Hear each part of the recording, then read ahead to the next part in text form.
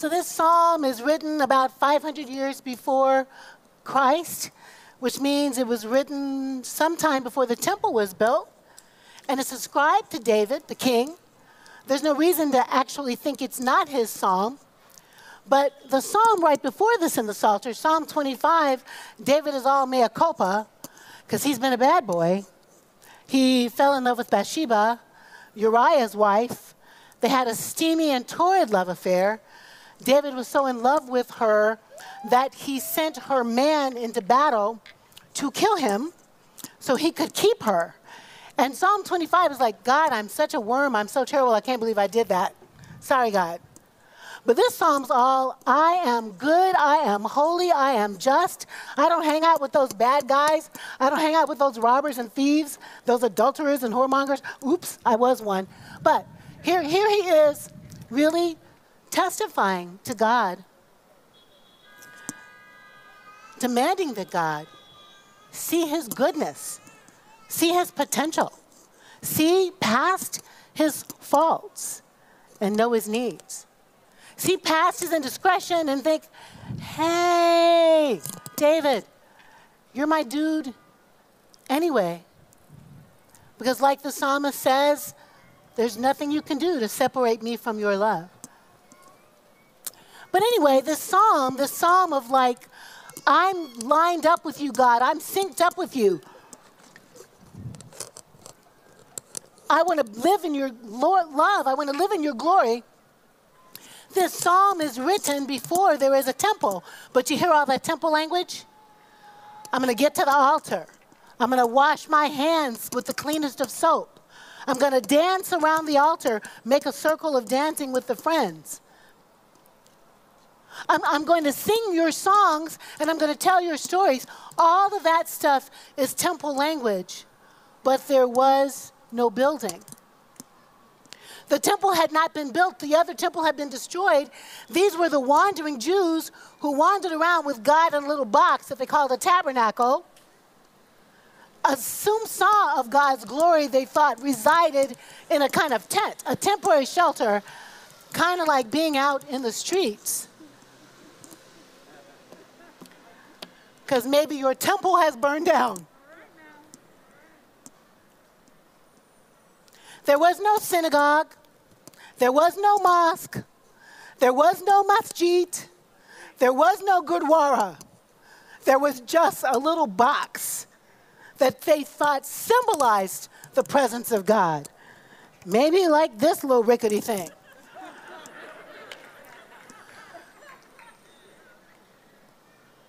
But David was talking about dancing in the temple. David was talking about singing the songs of God, telling the stories of God, praising God, doing the rituals of God without a building. Child, we ain't got no building. How many of you is this the first time to see the site?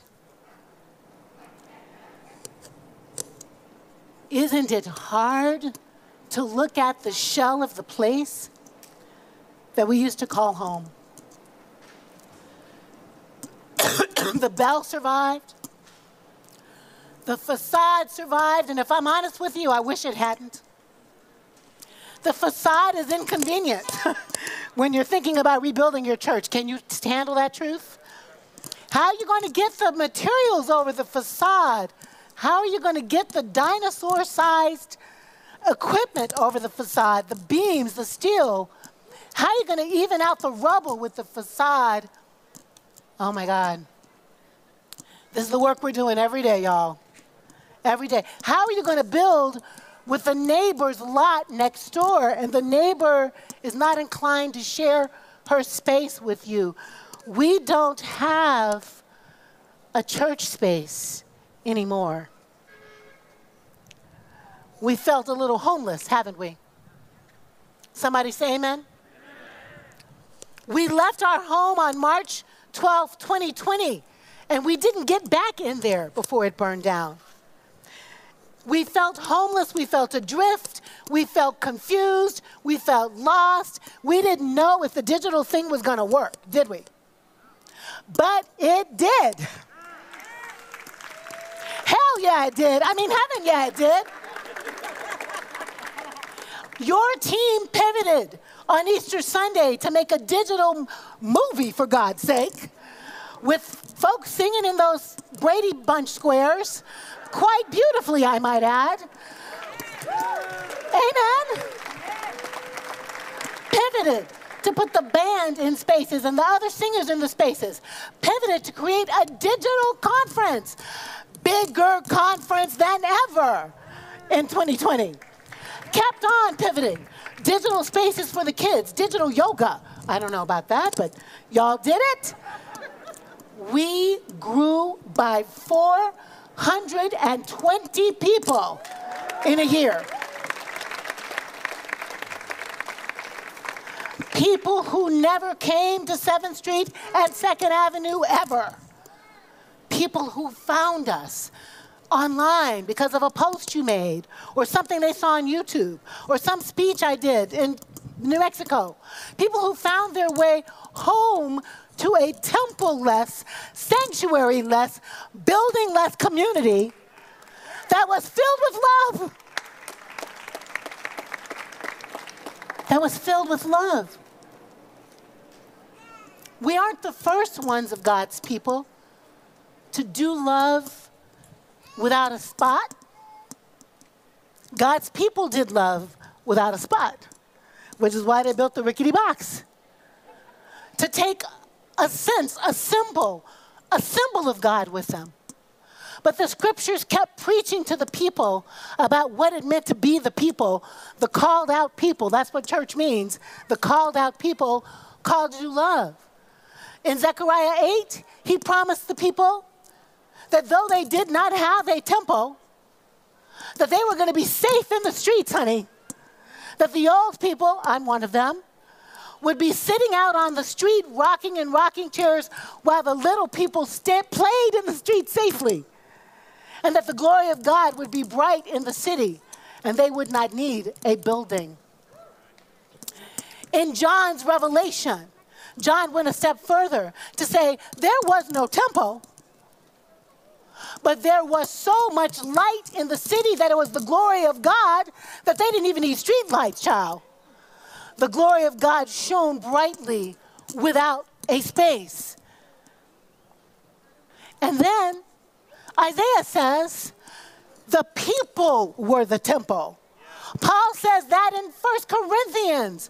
Don't you know you're the temple of God? And the glory of God, the light of God, the love of God is in you shining into the world. Stand up if you think you might be the temple of God. Stand up if you're the sanctuary of God. Stand up if you're the place where the love and light of God lives and emanates and moves in the world as love and peace and justice and joy. Clap hard if you know you are imbued with the divine.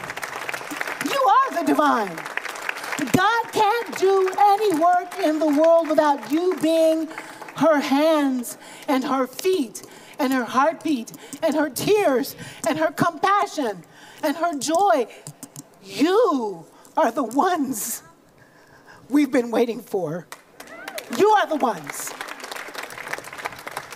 To heal this world of brokenness. Sit back down. It's hot. To heal this world of brokenness and heartbreak and enmity and the scourge of racism and sexism and heterosexuality. You are the one anointed and appointed by God to love yourself, your body, floss your spiritual teeth, take care of this carbon so that you can love on your children and your partners and your friends. Eat right, sleep right, drink a lot of water, meditate, make your holy temple a holy temple so you can do what God is calling you to do. You are the God thing all wrapped up in beautiful flesh. Some of it beige and some of it chocolatey and some of it skinny and some of it thick. Gorgeous flesh. Love your people. Practice being godly with your little ones. Tenderly discipline them. What's with the belts? I'm sorry. Who said so? Kindly, corners, timeouts. Love your children into wholeness so they too can be the temple of God. You are the ones we're waiting for. To love your posse, your workmates, your colleagues, your neighborhood. You are the only one sitting, standing exactly where you are with clanging earrings, called by God to do a bold thing on the earth, and that's no less than heal the world. Are you with it?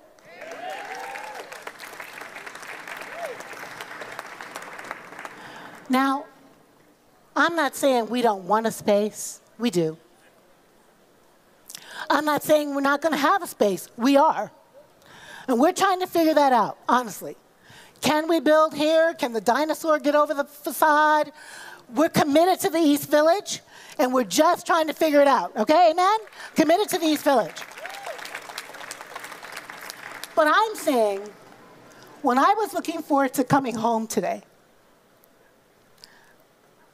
I was looking forward to the hug from you, the fist bump from you, the eye contact from you, the blown kiss from you. You are my home.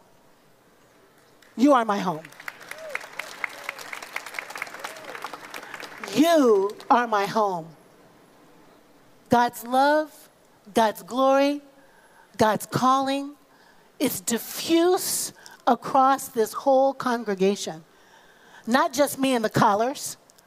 We fondly call ourselves the collars. But we believe here at Middle Church in the priesthood of all believers, and that means you. Exactly as you are, in all of your ordinariness, in all of your everydayness, you are the one. You are God in the world. You are love in the world. You are light in the world. You are peace in the world. Get busy being you, the very best you can, and make a home for somebody else. Make a home in your heart. Make a home in your consciousness. Make a home in your prayers. Make a home in your activism.